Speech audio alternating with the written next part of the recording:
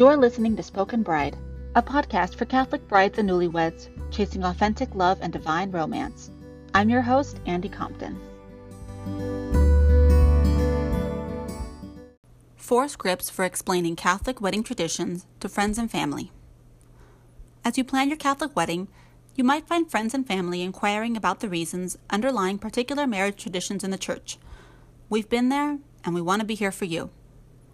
Often, the default response might be to answer in a defensive way.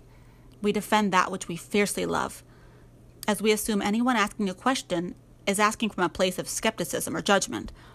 While that may be true in some cases, you might find yourself surprised by how many individuals simply have a spirit of curiosity about the Catholic faith and its rituals.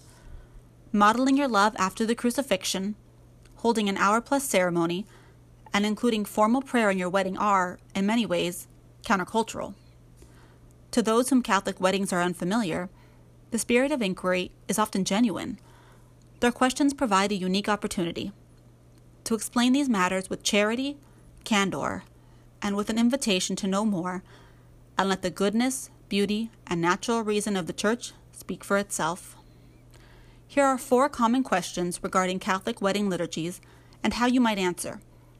We hope you find these points help you articulate why you've chosen to marry in the Church, what sets it apart, and most importantly, that they provide the seeds of truly fruitful conversation. Or perhaps the spirit of curiosity is where you yourself are. Questions about the Catholic faith are good, an opening of a new door, not a closing off to inquiry, and an opportunity to learn and contemplate. We hope the questions and answers to come are the start of greater understanding and critical thought. Number 1. Why do you have to get married in an actual church?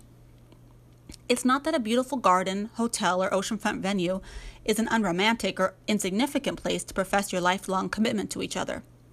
When Catholics say marriage is a sacrament of the Church, they're saying they believe in earthly things. In this case, the vows spoken by the bride and groom can literally be transformed by God into something different than what they once were.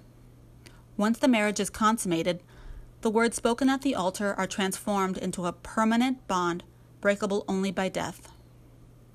Because of that belief in sacramental realities, which takes place in God's presence, it makes sense that the sacrament needs to actually take place in His presence. Where is the Lord really truly present? It's true that He's all around us in the created world, and that prayer can happen anywhere. Yet for Catholics, who believe bread and wine become Christ's body and blood in the Eucharist, He is there in a real, metaphysical way in the tabernacle of every church. There resides the Eucharist, and there, we believe, resides the living Jesus. It's amazing to consider that He's there in such a tangible way from the first moments of a bride and groom's life together. Number 2. Speaking of vows, why can't you write your own? Every sacrament of the Church has a specific rite that must be followed in order for the sacrament to be valid. If a priest doesn't follow the prescribed language of consecration, for instance, the Eucharist for that Mass is invalid. Getting married is the same. In order for the sacrament to take place, that is, for the couple's bond to literally be transformed and suffused with grace, the bride and groom need to speak the language of the rite of marriage. It's more than just inputting certain words in and getting out a certain result. It's allowing yourselves and your love to take on something entirely sacramentally new and humbly inviting God into your life together, knowing it takes 3, not 2, to live out your promises. But it's understandable that a couple might want to express their hopes for how they'll love and serve each other in marriage in their own words. Those who wish to do so can write down these hopes and intentions in letters to each other, or can talk together about them. Number 3. What about Mary? Why is a part of the Mass dedicated to her? When you really want something, it can be helpful to have another person helping you get it. Job referrals and references, personal trainers and therapists fall into this category. When Catholics pray for something, they believe the saints, men and women from throughout history who were heroically faithful in ways large and small, can provide the gift of intercession, which means joining in our prayers and offering them to God alongside us. We hold Mary, the mother of Jesus, in the highest regard among the saints, for her making her entire life an unreserved yes to God's will. In praying to her, therefore, she brings us to the Lord. We in our prayers grow closer to Jesus through Mary. That's not to say every prayer of a person's heart is answered exactly in exactly the way and the time that they hope, simply because they prayed for Mary's intercession, but that her prayers for us, her children, are a great gift.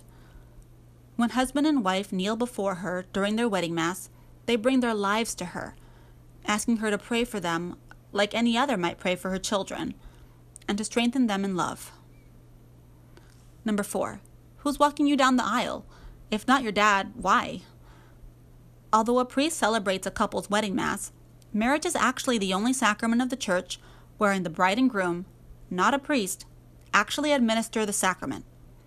The minister of the sacrament typically processes into the church last, so for couples who choose to acknowledge this, they walk into the church together. For those who do a first look, or who choose to meet for the first time before the procession, it can beautifully signify the bride and groom's shared role in the sacrament and promises they're about to enter into.